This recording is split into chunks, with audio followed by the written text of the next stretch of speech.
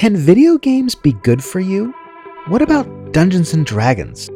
Today we talk to Michael Downey, an avid gamer, musician, and podcaster who began suffering from severe depression as a teen, followed by suicidal thoughts and attempts on his own life during his 20s. Michael swears by the beneficial properties of both digital and over-the-board games, which he says help clear his mind of depressive thoughts. In addition, Michael feels that games imbue us with a sense of purpose and agency over our own lives, as well as provide desperately needed community for those who may have difficulty connecting with people in the so-called real world. And get this, Michael has never traveled outside of the United Kingdom, yet has close ties all over the world. Pocket friends, he calls them.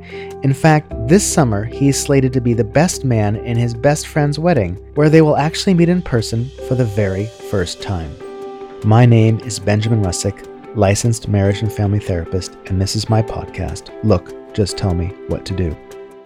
Who are you, sir, and where are you? My name is Michael Downey. I am not even in the same continent as you. I'm in merry old England. Holy shit. And it is daytime over here, a beautiful Saturday. I'm cooped up indoors because that's what we do during a pandemic in the United States. I'm cooped up inside as well. It's a horrible, wet and rainy Saturday. You know why? Because it's frickin' the United Kingdom. It's like Seattle. It's like Seattle has its own country. And I don't know if you're familiar with Seattle, but it's... Yeah, I know Seattle. It's a terrible place. And I mean, I like England, but tell us who you are. I am a all-purpose nerd, podcaster, gamer, musician. I contribute and edit a podcast called Modern Escapism. Professionally, I'm a software engineer working for a tier 2 bank in the UK. And yeah, that's me. I'm, in my own mind, a very boring person, but apparently people find me interesting. What do they say is so interesting about you? I have no idea, but people seem to come back to my podcast week after week. I think people seem to glomp onto my sunny disposition and acerbic nature. That's a good mix. I don't think most people in the United States will know what the word acerbic means, but I'm glad you used it in a sentence. I'm just going to let them wonder what it means, and they're going to have to go, what is it? Sunny disposition and acerbic? Acerbic must be good.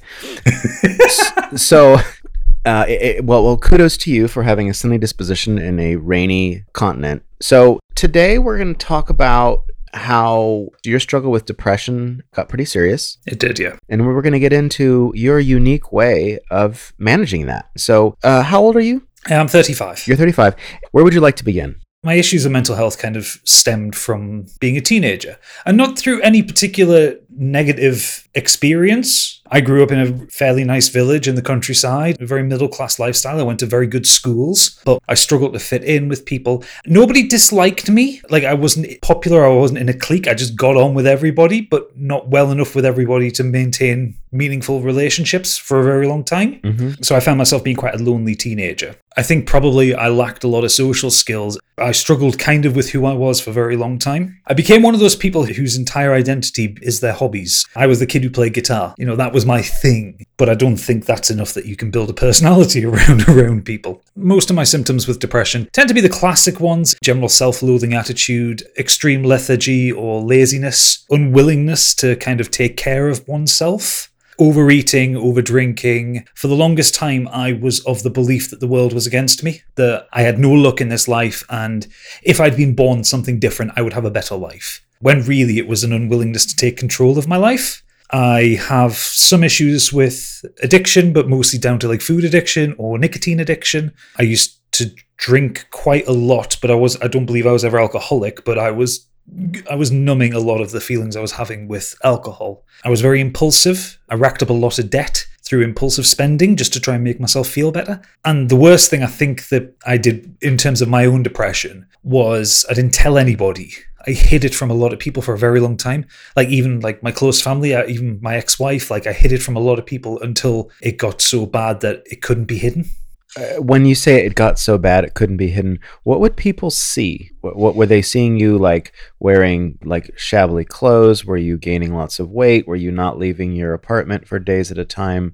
Were you self-harming in any way? And I ask because I think some people need to know what depression looks like. So in my particular brand of it, I didn't self-harm or anything like that. It was looking shabby. It was not taking care of myself. I mean, as you can see on the Zoom call, I've got quite a large beard. It used to be like really scraggly. Didn't take the time and the effort to look after it. So it was just this kind of long, lank, greasy, nasty hair that I grew for about 5 years. Probably didn't smell the best. I didn't look after my teeth, so my breath stank. At the time I was working in contact centers and call centers, if I was working weekend shifts, I'd turn up hungover, stuff like that. Like I took literally no pride in myself. I wore the same clothes for a couple of days at a time. I probably had a really horrible smell about me, if I'm perfectly honest. Other than that, people would just see me getting quiet and quite withdrawn. My ex and I would go to dinner parties and friends' houses and stuff like that, and I'd just kind of sit in the corner and not talk to anybody, even though these were like my good friends who I'd hung out with a lot and who I was usually excited to be around. It would take me until I'd gotten drunk until I kind of engaged with anybody. Like I just didn't want to be around people. Yeah, which is an interesting sidebar on addiction. You know, I say that a lot of times, that your drug of choice does the thing for you that you need the most. And in your case, it was connection, it sounds like. Yeah. You mentioned, you know, when you were a teenager, you weren't able to make connections with people at school. And that sort of isolative pattern sounds like it increased and increased and increased and increased.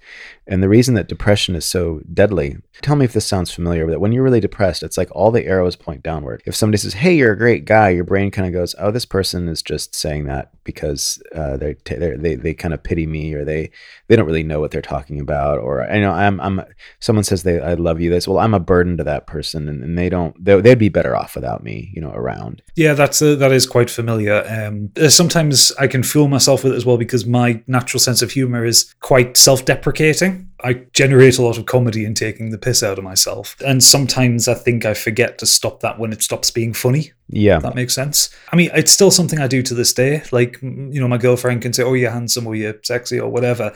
And I'll be like, you're deluded, love. No. And it's just like, my brain still wants to tell me, no one can think that about you. And it's an ongoing struggle. Yeah, it is difficult to hold compliments when you're feeling crappy. I also describe depression as kind of like this giant maelstrom or whirlpool that's so large you don't even know you're going down. And you'd be sailing along and you think you're going in a straight line, but actually it's going slightly curved, you know? And it's slowly, like everything in your life seems to be headed towards this. It's so difficult. Depression is so insidious because it infects your entire perception. It's like you can't even get meta with it, because every time you try to get meta on your depression, it finds a way to convince you that the long view that you've just taken is in fact some construct of, you know, what a shitty person you actually are. It's crazy. Yeah. So my depression is the kind that can be treated with is it SSRIs? Yes. So mine is purely down to chemical imbalance in the brain. I think I don't retain dopamine or serotonin, or at least that's what the doctor told me. So I will always, probably for the rest of my life, have dips into depression. It won't be something, you know, it's not triggered by anything in particular. And often when I have depressive periods, I don't realize I'm in one until I'm kind of nearly at the bottom of it. Yeah. And it's like, oh shit, okay, I need to actually do something and sort myself out. Yeah, I want to speak to that piece a little bit. I absolutely support, if you're feeling depressed and or especially so suicidal, that you see a psychiatrist immediately and discuss medications. My own personal opinion is, I wonder, you know, when you say, well, I naturally don't produce dopamine, the thing about science is that science is a measure of what we can measure. Yeah. It's not like, well, this is the whole reality. It's like a quantitative assessment of our own ignorance. You know, it's like, this is where it stops, right? And so I do wonder, if we have a natural inability to produce dopamine, what precedes that natural inability? Like, I wonder, could there be a deeper psychological issue beneath our natural difficulties to do X, Y, Z? And the problem is that we can't measure that because it's completely impossible. And so I wonder about it. I just think it's interesting to think about when you extend your brain beyond what's rational. You know, my old therapist once said to me, he said, look, have you ever met somebody who is in love get a cold? I'm like, what are you talking about? He said, well, when people are in love, they're in this really, really heightened state. They feel amazing. And even if they get a cold or they get the flu, they kind of still function just fine. There's something about it. And you could say, well, love is just a function of, well, it produces endorphins and it produces dopamine. And it's like, well, yes, the fact that they're in love is preceded by a psychological state. It's just interesting to think about. Anyway, I'm rambling a bit. I kind of wanted to. No, that was good. I like that. That was good. Yeah. I kind of wanted to get into, just for everyone's information, the suicide rate among men particularly white men, as I understand it, and I don't know why that is higher than pretty much every demographic. Is that accurate? Do you know about that? I think so. I think at least certainly in the UK, it is quite high. It's in that age group that I'm kind of smack bang in the middle of, because it's that kind of 18 to 40. Yeah. and I often wonder, one of my theories is that I think that women do a much better job of community. Absolutely. And I think they're just emotionally tougher than men in a lot of ways. I think it's also that women are encouraged from a younger age to be open with other women. Exactly, and speak out. Men are discouraged from it. And I will say this is an absolute credit to my upbringing and my parents. I was never once discouraged from speaking my mind or thinking however I thought, or being open with my feelings. But it took me a very long time to realize that for myself, despite how many times I was told it. Like I say, I grew up in a rural area. I went to a very sporty school, so there was lots of testosterone. And if you didn't play football or soccer or rugby, you weren't one of the cool kids. Everything had to be ever so manly and stuff like that. I don't know where I kind of got it into my head that men shouldn't express their feelings, but it got into my head. Yeah. I got to the point where I started being open about it. I started telling people. But actually, I remember what my trigger was for doing that. It was 2014. It was after the sad passing of Robin Williams. Yeah. Because as a 90s kid, Robin Williams was a big deal for me. And because of the circumstances around his death, it kind of made me realize that, okay, let's actually talk about this. And I became very open about it. I didn't want to say it was like a crusade for me, but it was just like, okay, I suffer from depression. Let's fucking normalize it. Yeah. I'll talk the ear off anybody about depression, but not in a, oh, I'm so depressed, or oh, I'm being sad today kind of way. It's just like, no, this is the shit I have to deal with on a day-to-day basis. Certainly. Like, some days it's an absolute struggle for me to get out of bed. Other days it's not. Some days all I want to do is eat a 14-inch pizza and just like wallow in my self-pity. Other days I don't. I can't tell when those days are coming, and I just have to face these things whenever they appear. And you said you had some suicidal... did you have a suicide attempt? There was like 3 times I really had proper suicidal ideation, and one was an actual attempt. The actual attempt happened, so it was shortly after my ex-wife and I split up, about 4 months after. I was trying to start to kind of push my life forward, get out of the miserable rut I was in, start going forward. It wasn't a planned thing, but it was like that moment of rock bottom and not being able to cope with it. Mm-hmm. I went out on a date, and I had a very bad date. After that date ended, I went to the pub and I started drinking, and I really drank as if I didn't want to live anymore, because at the time I didn't. It was a very cold March and it was snowing. I remember distinctly snowing because there weren't any taxis for me to get home. So I walked in the snow. I didn't have a heavy jacket on or anything like that. It was like absolutely freezing cold. And I was crossing this bridge in Newcastle called the Redheugh Bridge. It's one of the tallest bridges in the area over the River Tyne.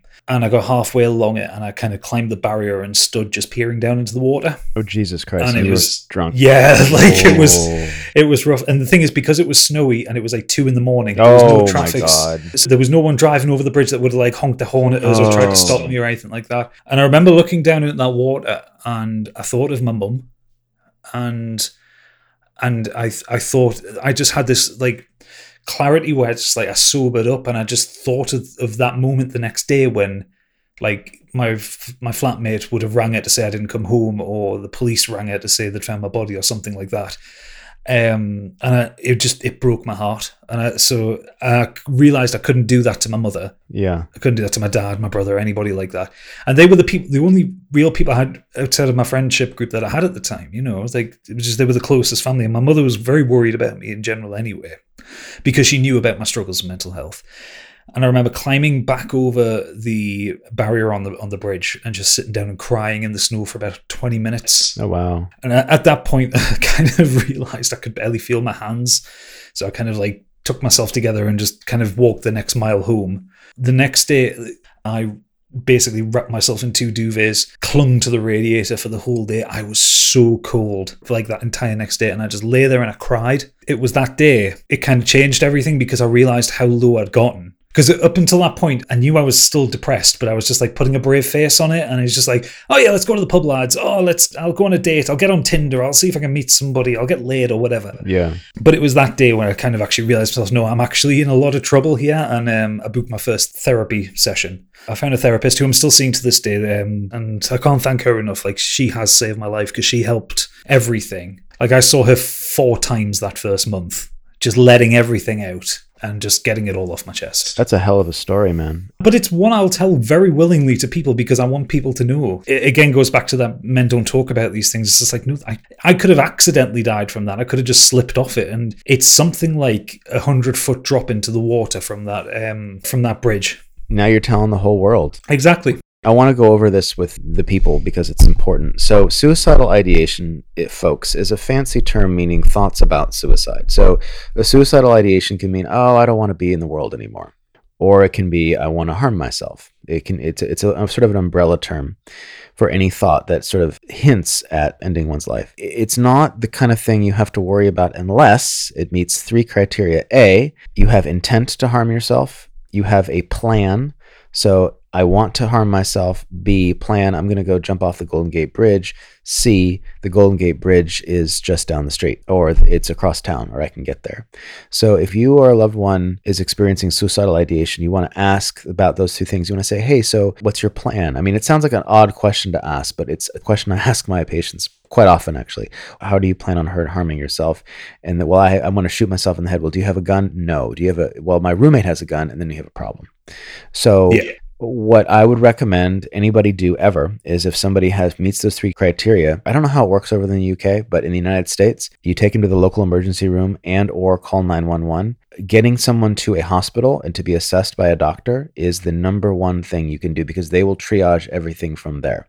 So this involves drug overdose. It involves any kind of really extreme mental health emergency of any kind. If you don't know what to do, get them to an emergency room, full stop. That's your job. Don't let them sleep over at your house. Don't go over there and nurse them back to health because you could kill them. I mean, I've heard stories like that where someone would relapse and they're like, oh, let him sleep it off at my home.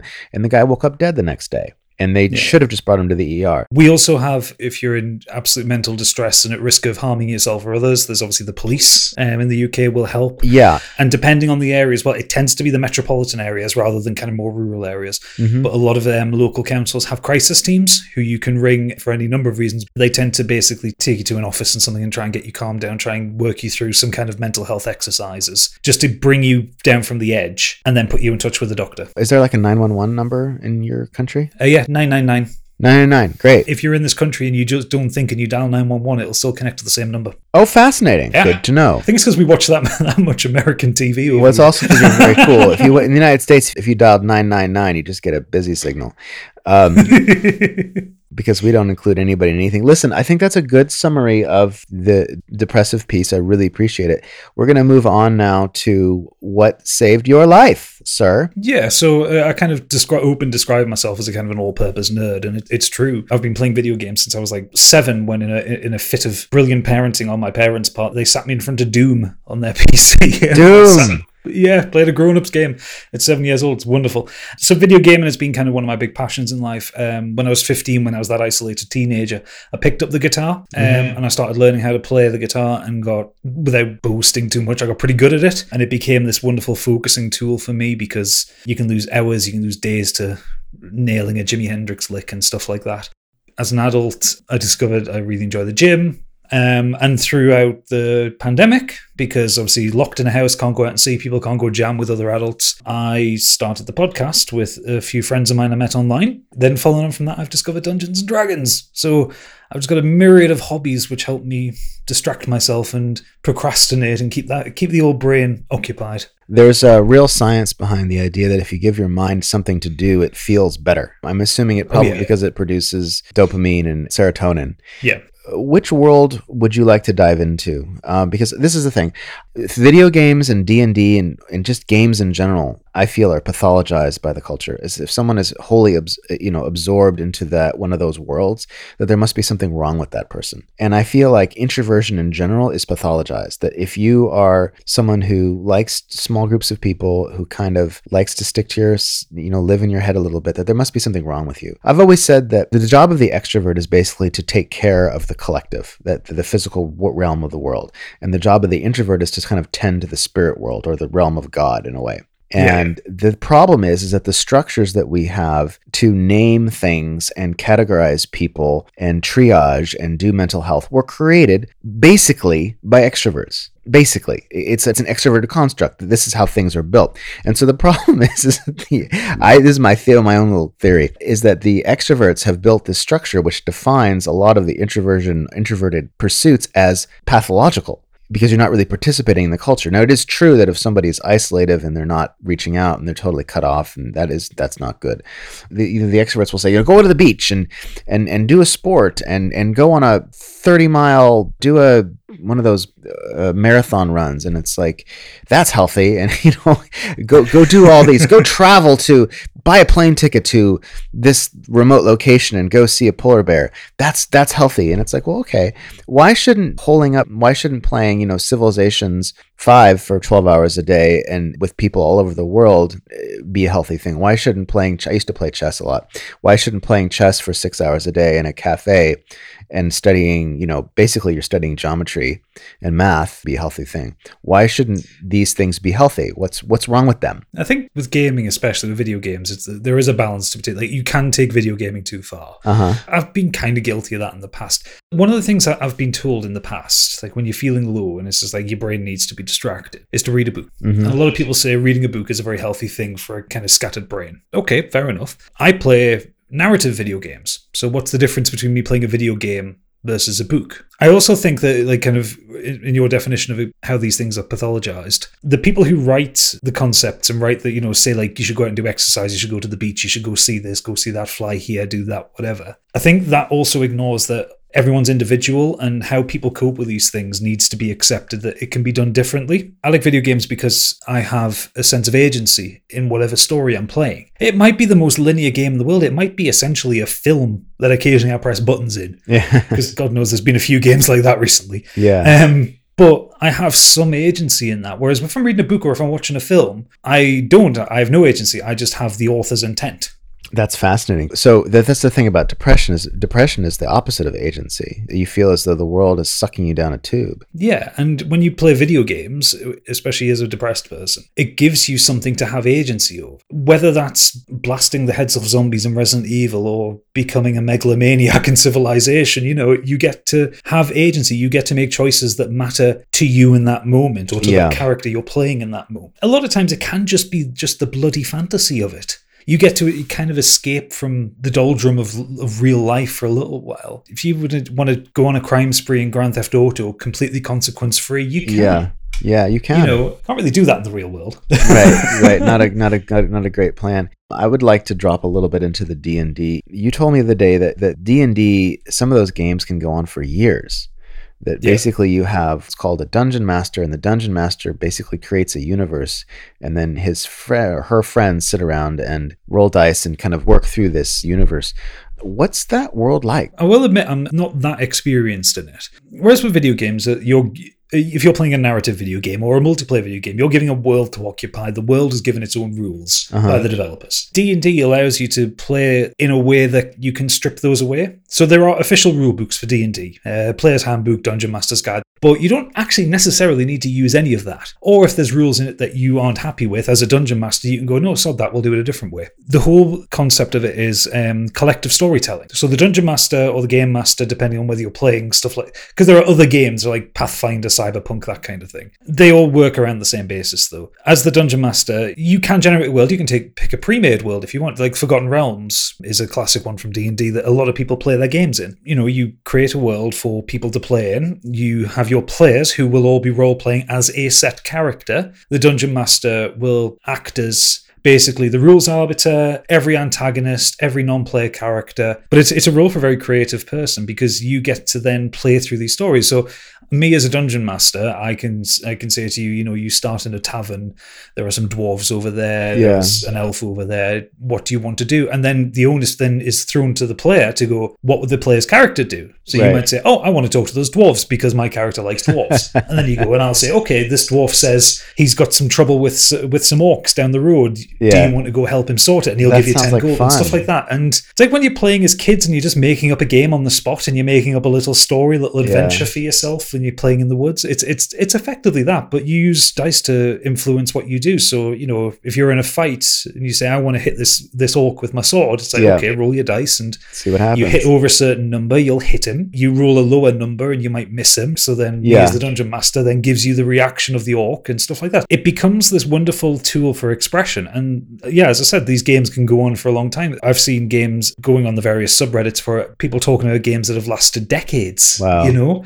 Shockingly enough, managed to keep the same players in them. They've managed to get people organized over so many years to continue these epic storylines. And these characters become almost real to people because they are so invested in it. And it's a wonderful hobby. Yeah, there was this t-shirt I once saw that said "Introverts Unite Separately and in Your Own Homes." Yeah. Sounds very much, in my country, there's this perception of gamers, and when I say gamers, I mean D&D, video games, the whole thing. And I don't know if that's a fair category or not, but like there's this store up the streets called Gamescape, and before the pandemic, in the evenings, I think it was 1 or 2, 3, 4 days a week actually, they had a back area where all the nerds would go and they would be playing all kind of games. You'd look in there and it looked exactly how I would expect. It looked a lot of disheveled young white men who didn't quite fit in and looked socially really awkward. This is all my judgment, of course, but we're having a great time. Is there a type of person that you see that's in the gaming world? Is that a thing, or is that just bullshit?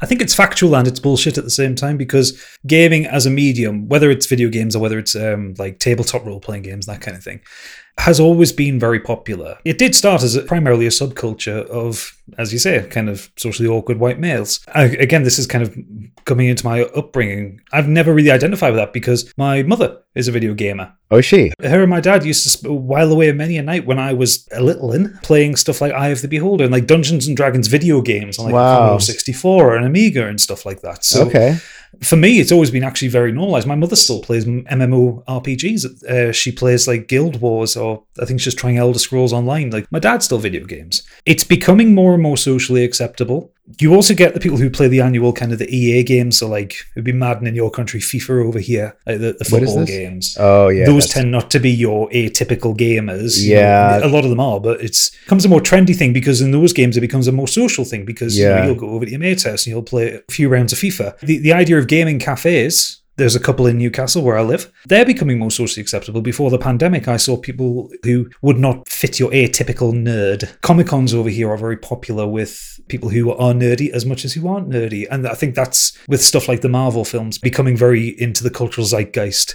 and Star Wars being a thing again and, that kind of thing. So right. I think the idea of your common garden nerd as portrayed in the 80s and the 90s, I don't think that exists as much anymore. Nerdy culture is getting more and more fashionable. And for the D&D example, if you go on YouTube and watch a show called Critical Role, hosted by Matthew Mercer, who's a very famous voice actor in video games and cartoons and anime, and 6 of his friends, who are all voice actors in the medium, and they make it cool. They fully admit that they're nerdy voice actors playing Dungeons and Dragons.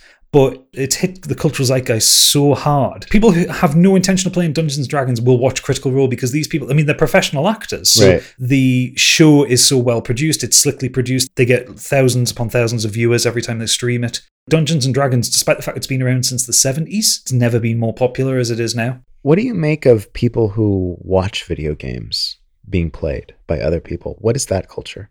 That's my culture. I quite happily watch people play video games. In my own experience, there are some games I'm just not interested in playing for myself, but I'm interested in watching. For the longest time, it used to be horror video games until I kind of got into them myself. I enjoy strategy games, but I often don't have the time to play them because they take so long, so I'll quite happily watch a YouTuber play them. But I guess I don't get it, because it's like, playing a video game is cool because you're on a little journey and you're doing a little thing, but what the heck is so interesting about watching someone else? You don't have any agency at all, and you're just kind of... I just don't understand the pull.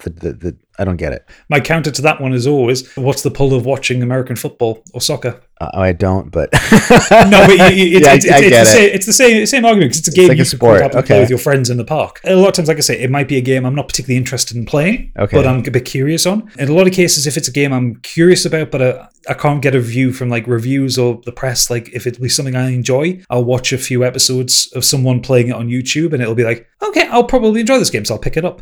In some cases, it's just I like the person playing it, and they're quite funny. I like their personality, or they entertain me. I like to think I'm a perceptive person, but I miss a lot when I'm playing through games because I'm so engrossed in the action. So I'll miss a lot of story stuff, or I'll miss a lot of fun things that the developers put in for like eagle-eyed players. So I like watching stuff like that where someone will break down what makes this game tick, or how it works, or what the artificial intelligence do, and that kind of thing. Yeah, I guess I get it. Sometimes I watch chess being played online, and like there's this one famous player who he plays, there's all these names for the openings, like the Sicilian and the King's Gambit, and he plays what's called the Bong Cloud. And the Bong Cloud is when he makes his first two moves of the game is when he has to actually move his king out onto the board, which is a really bad idea. But he's so good that he'll beat 98% of the people who play him, even though he plays the Bong Cloud opening, and it's pretty funny. And he makes comments. So I hear you're coming from. I wanted to ask you, do you sometimes when you're feeling depressed or you're feeling down, do you make a point of like, okay, I'm going to go play a video game, I'm going to go play guitar, I'm going to go do this activity? Like, how does gaming assist you in your daily struggle with depression? So if I'm in a particularly low mood, I'll probably not have the energy to game or to play guitar or anything like that. That's when I'll watch something gaming related. I'll find a creator that kind of really G's me up or makes me laugh or something like that. Okay. In the same way that you would go and you would watch like a comedy show or something like that would make you laugh when you're feeling low. But there is always something I can be doing to kind of pick up and play. I mean, I have a gaming PC, I have a Nintendo Switch, I have an Xbox downstairs. So even just, for example, Friday at work was a quiet day. I was waiting on test. I was feeling a bit low. So I was sat at my computer with kind of my Microsoft Teams open, waiting for someone just to point out whether something's worked or not. And I grabbed my Switch and I was just sat at my desk playing on my Switch just while I was waiting for my test team to come back to me. It was something that kept my mind occupied, because otherwise I would have been sat bored looking at a white screen because I had nothing to do. And that's kind of how I dip in and out of it. Most of the time when I want to really get into a game, like whenever I find the time for it. And even if that means, it's a bit of a late night, I'll wait for my girlfriend to go to bed and I'll sit and I'll game for a couple of hours. That's my me time. This is not to sound in any way disrespectful to my girlfriend, but this is the time where I can be by myself and fully switch off from the world. It's this time where even though I'm mentally engaged with something, I'm completely disengaged. That helps me feel better because it's almost like white noise for my head. Sometimes I'll play games I've played before, I've finished many times, and I know the game inside out, and everything is muscle memory, and that actually helps me work through problems in the same way that, someone who reads a book multiple times over or watches the same TV show in the background, that kind of thing. Especially with doing software development, a lot of times I'll come across a problem that I can't fix or I can't work out in my head. And sometimes I just need to kill some zombies for a little while, and in my brain I'll go, oh, that's the answer, and then I'll write it down, and the next day I can pick it up when I come back to work. It does work. It's a very good way of resetting one's mind. One of my video games that I like are tower defense games. You acquire resources, you build weapons, and the invading force gets annihilated. And there's this one, you're mining asteroids. It's a really simple game, but I find it to be incredibly relaxing. I can almost feel like when I'm playing it that the stress is coming off of my body like steam. I've been like that. Yeah, it's amazing. I don't know what to make of it, but I'm certain it's healthy. I remember the first time I ever played StarCraft back in college. I remember I was just having a terrible week, and my roommate, he had this really huge screen, and he had just made some cookies. His mother had just dropped off some cookies, and he's like, here's a plate full of cookies. I'm leaving for a few hours. Why don't you sit and play StarCraft? I'm like, what's StarCraft? He says, just sit and play. And honestly, man, it was the most relaxing, thrilling 3 hours. I use StarCraft a lot. I've played a lot of StarCraft in my time. And yeah, it's great for that kind of thing, because with stuff like StarCraft or like any kind of strategy game, you're plonked in a map and it's just like, okay, well, I know the first 10 minutes I'm going to be getting resources. I'm going to be building up my army in this way. Then I've got to go find the computer player. Let's go find him. Let's smash him with a hammer. Oh, wait, I lost. Let's do it again. Let's do it again. It's this really relaxing loop where you know that in any given kind of half an hour of game, you've got like maybe 3 or 4 sections to it. And like, okay, but I'm at 10 minutes. I'm going to be pushing forward. And yeah, I like that a lot. The times when I need to kind of reset my head, that's when I don't play narrative games. I'll play games with that kind of repetitive loop to them. So Dark Souls is one of my favorite games, and favorite games for that because I've finished it many times. It's a notoriously difficult game. Yeah, you finished Dark Souls. You're the man. Oh, multiple times. Wow. When I was doing YouTube, like I was writing the guides for one of the wikis. Like, Oh my it goodness. was like it is my favorite game of all time. But Dark Souls is one of those ones, like I say, I have just the most muscle memory with it. I can practically speedrun it. But it is that loop that I'm so familiar with. But there's no kind of story pushed in your face. I don't have to pay attention to it. I just know, oh, there's a zombie there, there's a dragon over there. If I go up here, I'll get killed, so I won't go there. You know, I know it all in the back of my head. It's my thinking game. Yeah. If you want to describe it that way. One of the things I enjoy most about the video game industry is there is actually kind of a low barrier to entry for people to get into it. Most of the games that I've had the most fun with have been little games made by one or two developers. One in particular, Hollow Knight. If you take the concept of Dark Souls but make it into like a platformer, a bit like Mario, it's got this wonderfully gothic art style. It's a beautifully dark game. Can you describe Dark Souls quickly? Dark Souls is a medieval fantasy game that's based around a combat loop.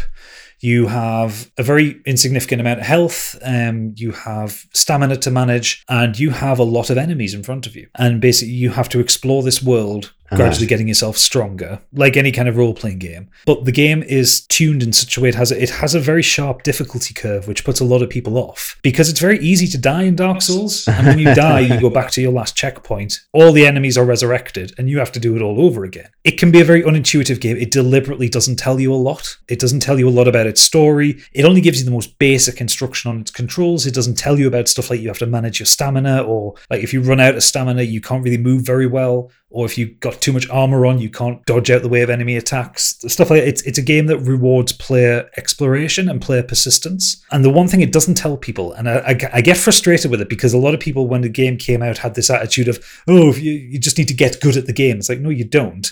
You need to pay attention to the game because every time you die, it's your own stupid fault. Oh, and that's what the game should be telling you. So it's about accountability. Because it's basically, if you died, don't do that again. I've actually coached friends through Dark Souls. I told them, like, funny. Go to this place. You've got these guys to fight. Take your time. Circle around them. Watch how they attack. That kind of thing. So you're like Gandalf. yeah, a little bit. Yeah, getting the beard for it. Yeah, you do. Grey come in. So Hollow Knight, which is the game I was talking about, that was made by 3 people. It was put out on the PC and it became a smash hit, and it's one of my favorite games of all time. The PC is great for stuff like that because you get all these little developers pushing this stuff out. Right. Because when you get the bigger games, they are published by large companies. They've got multi-million pound budgets or dollar budgets. They have to make that money back. They can't be risky. In the same way, I guess, with cinema, like, the Marvel films are all, to a point, quite safe, aren't they? Yeah. Because Disney puts so much money into them, expecting so much money back. It's a guaranteed return. You're not going to get a Marvel film that challenges anybody. What's the most difficult game you've ever played? Probably StarCraft. Really? Well, with StarCraft, because I did try to get into the multiplayer. Uh-huh. And the thing is with StarCraft is you need to be mechanically perfect to be good at it. One of the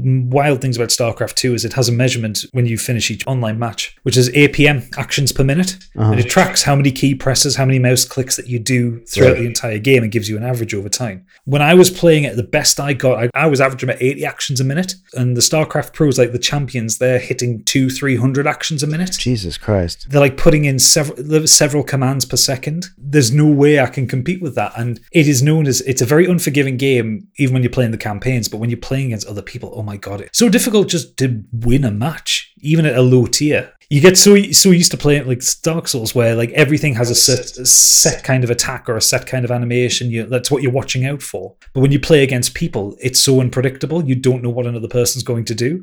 There's so many times when I was playing StarCraft multiplayer, I'd be thinking, I'm doing really well. I'm doing really fast. I've got my base got up. I used to play Zerg, so I had all my Zerglings ready. I was like, okay, let's just go out on a scouting party. And I think I'm being really fast here. And I'd send a few Zerglings out. Zerglings are, by the way, for the listeners, are like your basic creature when you're playing as the Zerg race. Yeah. They're like your bog standard soldier. Yeah. So I'd send like 10 of them out thinking, oh, okay, we'll just scout. We'll just see what the enemies do. And I'd run into their army advancing on me. And I'd get flattened in a few minutes.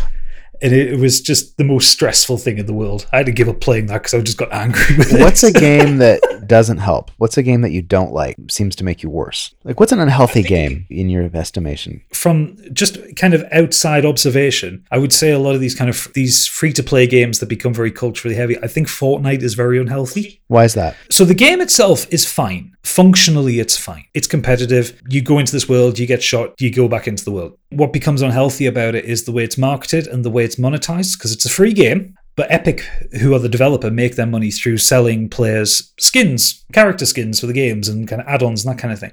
None of which affect your ability to play the game. What's a skin? A skin is like the outfit for the character, what the character looks like you're playing. Like I said, they don't affect the game in any way, so they don't give you like an armor boost or give you any damage boosts or anything like that. But because the game is aimed at kind of teenagers, 11 to 15 is kind of the target audience, I guess. They market these skins players in a very unhealthy fashion that they kind of prey on FOMO. The fear of missing out. They will hype up the skin, whatever skin it is. I don't know. They did a tie-in with DC, so they had a Harley Quinn skin for a little while for whatever the last Harley Quinn film was. And that will be on the store for 7 days. If you don't buy it in that time, it disappears. So every time you log into the game, it's popped up going, 5 days left. Oh, I see. And you to buy the skin. So it really preys on people's consumerism and stuff. It doesn't, not so much on the game itself. And they're not cheap. I mean, I think they're $20 for a skin. Fortnite in the last few years has made $9.2 billion. Oh my God. They are dredging so much money from so many people. There are so many videos, even if you just kind of glance around YouTube, of kids who are playing Fortnite and experiencing like genuine rage to the point where they'll smash controllers or smash their phones or whatever when they lose a match. Yeah. I think a game like that can become very unhealthy, especially for younger minds. Yeah. Because it's an addictive gameplay loop. Like each game lasts about 20 minutes and the game encourages you to get back in there as quickly as possible. It never tells the player like this is just a game. Right. Like everything becomes about Fortnite. You see all the merchandise around, you see all the marketing for it, like the how Epic push this game, the unhealthy culture that comes around it, because these kids, it becomes their entire life. Like Call of Duty has a similar kind of game, like a battle royale game where you've got 100 players whittled down to a winner, which is what Fortnite is. But Call of Duty Warzone is aimed at adults. It's like it's an 18 rated game or an M rated game in the US because it's got blood and it's like real weapons and you're fighting against humans, whereas Fortnite has this cuddly cartoony look. Yeah. And there's no blood in it, and like people just kind of fall over when you shoot them. It's not a kill, quote unquote. So it becomes very insidious in the way that it targets people. And I think it can breed a lot of negative mental health aspects as well, especially kind of the way it pushes FOMO, and it can cause rage, and it can just generally, I think, be bad for people. So I've heard weird stories about people stealing tools and stuff, like virtual weapons, and then actual murder happening in real life. Yeah, you get those stories occasionally. Also, the media doesn't help with this shit, incidentally. I want to shift gears a little bit. Have you met anybody else who was kind of saved by the video gaming world? I do have a few very good in real life friends, but most of my friends are what I refer to as pocket friends, who are friends I've met online through games or through podcasts or whatever. Pocket friends, yeah. They live in my pocket. I'm going to write that down. That's cool.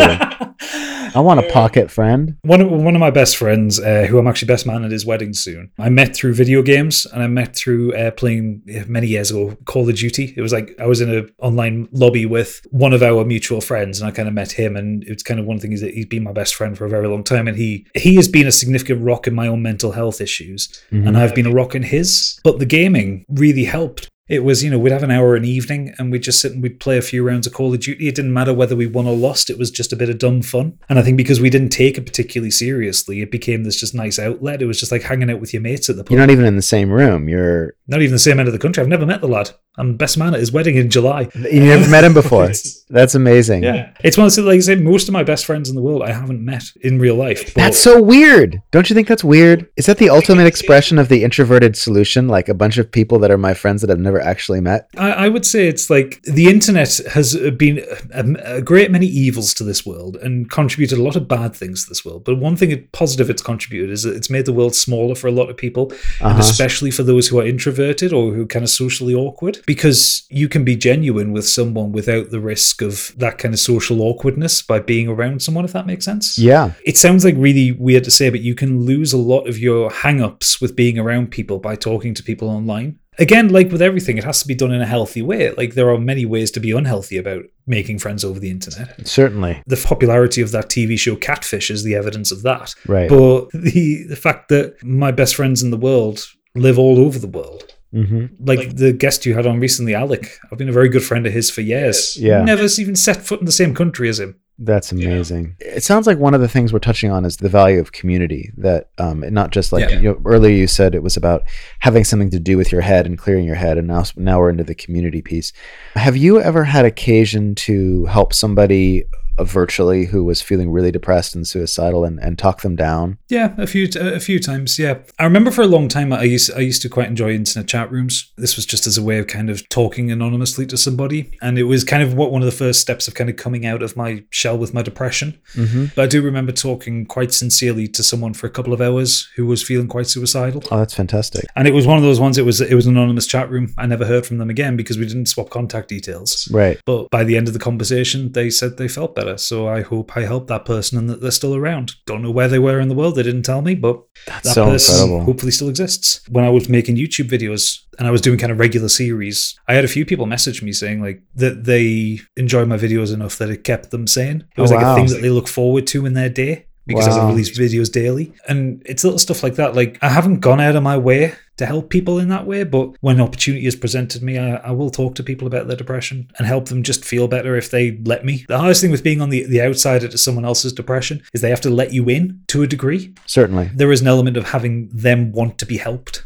Have you thought about developing some kind of, this is sort of a weird idea, like a video game platform where people struggling with depression come to play video games and sort of deal with their feelings? Is there such a thing? I don't believe there is such a thing. There's been initiatives over the years to kind of destigmatize depression amongst gamers and people who enjoy video games. But I don't think there's ever been a dedicated platform. I think that would be something interesting to put together. Yeah. I know a lot of people, especially Twitch streamers, will do charity streams and charity events. I know quite a lot of them do them for like the charity Mind in the UK. I've seen people do ones like, there's someone I used to follow. She does one every year called Gaming for Gonads, which is to raise money for testicular cancer. Oh, awesome. Because I think someone in her life had suffered from testicular cancer, and she does it every year. It's like a 3-day thing. But I mean, she's quite a big streamer as well, so she raises like thousands of dollars a year for it. Well, I elect you to go out into the world and find a way to make this happen. It sounds like it's the kind of thing that wants to happen. I would imagine somebody who struggles with anxiety or PTSD or any number of mental disorders could come and not only find community and something to do, but just get good information. When people are really depressed or anxious or upset, they're not very receptive. They don't want to take stuff in. So it's very difficult to get them into a place of receptivity. Yeah. My sense is that when they step into the gaming world, that's a world that they trust, and they trust the people that they're speaking to. I think it would be really incredible if, you and some programmers, or I don't even know what this would look like. I don't know if it would be a YouTube channel, if it would be just a regular website with some video game recommendations and a platform, if it would want to be one particular video game. I have no clue.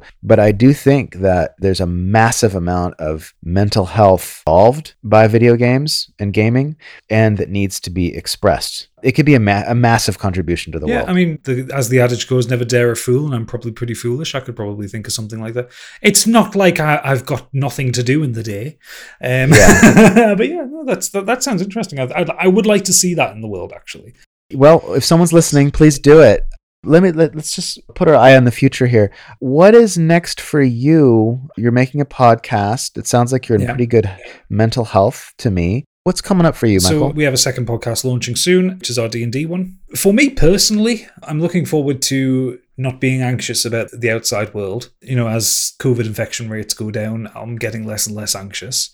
Right. I'm clinically vulnerable because of my weight. So I know the world's not going to be as it was in 2019 for probably another couple of years at the very least. But gaining some semblance of normality back. I'm looking forward to being able to travel, go meet the lads I'm doing this podcast with. I spend hours a week with them. Doing this podcast. Again, I've never met them before. It's all been done on Zoom, so it'd be nice to see them in the same room and, go have a pint. In terms of the best things coming for me next is I'm just going to carry on as I am. I'm in a very good place with my life at the minute. I'm in a very good relationship. I live in a nice place. I've got a good job. I've got hobbies that satisfy me. I think for probably the first time in my life, despite the fact the world's been on fire for the last year or so, for the first time in my life, I think I'm actually genuinely happy. Wow. I'm still going to be with my therapist. I see my therapist once a month. I made a conscious decision when things started opening up in this country that I was going to be investing in myself, physically and mentally. For the first time in my life, I'm seeing a personal trainer to try and do some exercise properly. I see a chiropractor every month trying to sort out issues with my back stemming from my weight and the fact that I have a job where I sit down for 8 hours a day. How much weight do you want to lose? I would like to lose about 150 pounds. Wow. So for the benefit of the listeners, and I'm not ashamed of this, I'm currently 386 pounds. At my peak, I was 430. So I have lost weight. My height, I'm just over 6 foot, maybe close to 6'1". I'm quite broad chested. So 250 pounds-ish. I think that's a pretty good weight for my frame. in a few years' time, when I can get on a plane comfortably and not have to like be worried about asking for seatbelt extenders or having to buy two seats or anything like that, I think that'll make me a very happy person, because I've never traveled in my life. I've been a very UK-centric person. Oh, really? Yeah, I'd like to see the world. What I really like about this conversation is that your journey towards mental health is it's not what anyone would expect. It just isn't. It's not what I expected either. The one thing I always keep in my head is that there's nothing that can happen that will make it all go away unless I stop caring. Even before I've gotten to this point of kind of exercising regularly and trying to eat better and trying to lose weight, stuff like that. For the last 3 years or so, I've always been very aware of my mental health. Ever since I started going to therapy, I never let it get on top of me. And I accept that I will have worse days than others. Mm-hmm. When I've tried having treatment in the past, earlier, before this kind of life-changing event for me on the bridge, I used to get very annoyed at myself for having low days, and I would kind of beat myself up about it and think, no, you're on tablets, you should be fine, you shouldn't be having a depressive issue and stuff like that. Like, I would be incredibly hard on myself because I thought I should be better than this. And it wasn't until I started in therapy that I came to my therapist didn't tell me this, it was my own realization that I'm a very flawed human being, and I will have bad days, but a bad day is a bad day. It doesn't need to be a bad week or a bad month or a bad year. Or a bad life. Exactly. I count myself lucky that I managed to pull myself out of it in the way I did, because I know there are so many men who don't. And so many men who never seek help or who never push themselves. What would you recommend for someone who is either struggling with depression or has a loved one who's struggling with depression? What are some actions that people can take that are pretty solid? For someone who is suffering from depression, indulge yourself in the right way. Find something that makes you happy, not something that you think makes you feel better. Find something that makes you happy. And I know that can be one of the hardest things in the world. Even if it's just getting up and having a shower, you feel clean after a shower, it makes you feel good inside, or having a shave, or even brushing your teeth. If it's been that bad and all you can manage to do is brush your teeth, take it. Take that little good feeling. If you have a hobby that you've kind of been ignoring, maybe just try it. I talked about how much I love to play the guitar. I didn't play music for about 2 or 3 years, and I lost the love for it. When I tried picking it up during that period, I would get frustrated because I'd lost the muscle memory in my fingers and I couldn't play the way I used to play. And when I finally picked it up and stuck with it, I didn't play what I used to play. I searched for something new. And it was just this tiny little thing where I just played a couple of chords. I didn't try to be fancy. I didn't try to play Metallica or anything like that. I just played a couple of chords and I just started enjoying myself. And it was just that small little spark of reminding me why I enjoyed that. So if you're suffering from depression, just find something that brings you a little joy and indulge yourself in it, even if it's just a little bit, because that indulgence in that hobby or that activity or that way of thinking or that book or that TV show will lead on to more of it, and you can use it to focus your mind a lot. If you're someone who's living with someone who has depression, or is like in a relationship or is close with someone who has this kind of depression, don't force them. Be aware of how they're feeling. Ask them the questions by all means. But you can't force someone to open up who doesn't want to. And depression is a lot like quitting an addiction or quitting smoking or quitting drinking. The person has to want the help to do it, or they have to want to quit, or they have to want to get better. If you can just be there and be kind to them, that is more than anyone else can possibly do for them. I remember all the times when someone was kind to me when I was at my lowest. All the times a friend would say, hey, we're going for a burger, do you want to come with me? I'd be like, yeah, sure.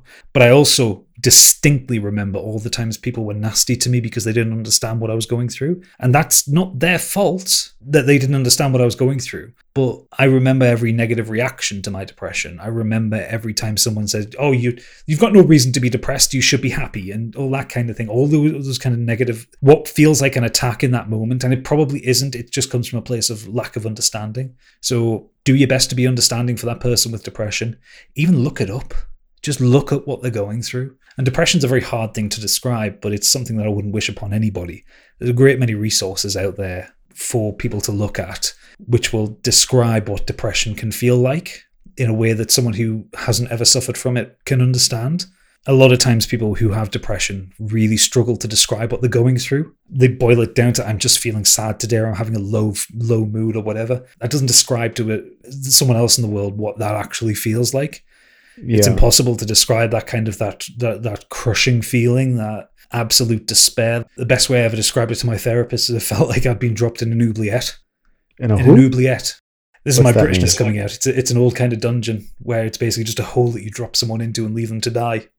Oh, Jesus. Yeah, not something you can climb up. You can't really see the top of it. It's so high. Sounds like one of those video games. no, it's a real thing. Quite a medieval thing, but it's like trying to describe what a black hole is. You know, it's like light can't escape it. What does that mean? It's like joy can't escape. Happiness can't escape. The inner light can't escape. Exactly. Yeah. It's hard to do because I've been around people with depression. You just have to be there for them and just listen to them when they speak. Yeah. And stop trying to change them. I think that's the problem with human nature. Is human nature, everyone wants to try to fix something. Yeah. It's seen as a kindness, but if someone comes to you and says like, I'm so depressed, I feel this, I felt this for a long time, the natural human instinct is going to go, okay, well, what can we do? Let's get you to the gym. Let's do this. Let's do that. And the other side, no, don't do that. Just listen to them. And if they ask for help, then go, okay, well, let's speak to your doctor, or let's go to A&E or whatever. And my sign off is, if you find that your plate is too full, get yourself a bigger plate. And I think that I think that's why I'm the weight I am. Yeah, well, me too. But I think that when somebody is really depressed, their plate is full. And one of the ways that you can expand their plate is by listening to them, because they can't hold all that they're carrying. My old therapist said that a lot of times when people were shell-shocked from the war, they wouldn't speak because the words that they had in their minds weren't sufficient to describe the horror that they had witnessed. They couldn't, in other words, it's like they couldn't hold what they had within them. It was too much. People just need support. Yeah. Well, are we done? Are we complete? What do you think? I think we're complete. I think, that was marvelous. So, Michael, thank you so much. And I really look forward to future conversations. And I hope this podcast reaches somebody and turns the tide on the antagonism that so many people hold towards the gaming universe. My sincerest hope whenever I talk about stuff like this is that it reaches someone who needs it. Yeah. All right, sir. Well, thank you so much. Thank you. Thank you for listening. Pertinent information stemming from this podcast will appear in the program notes.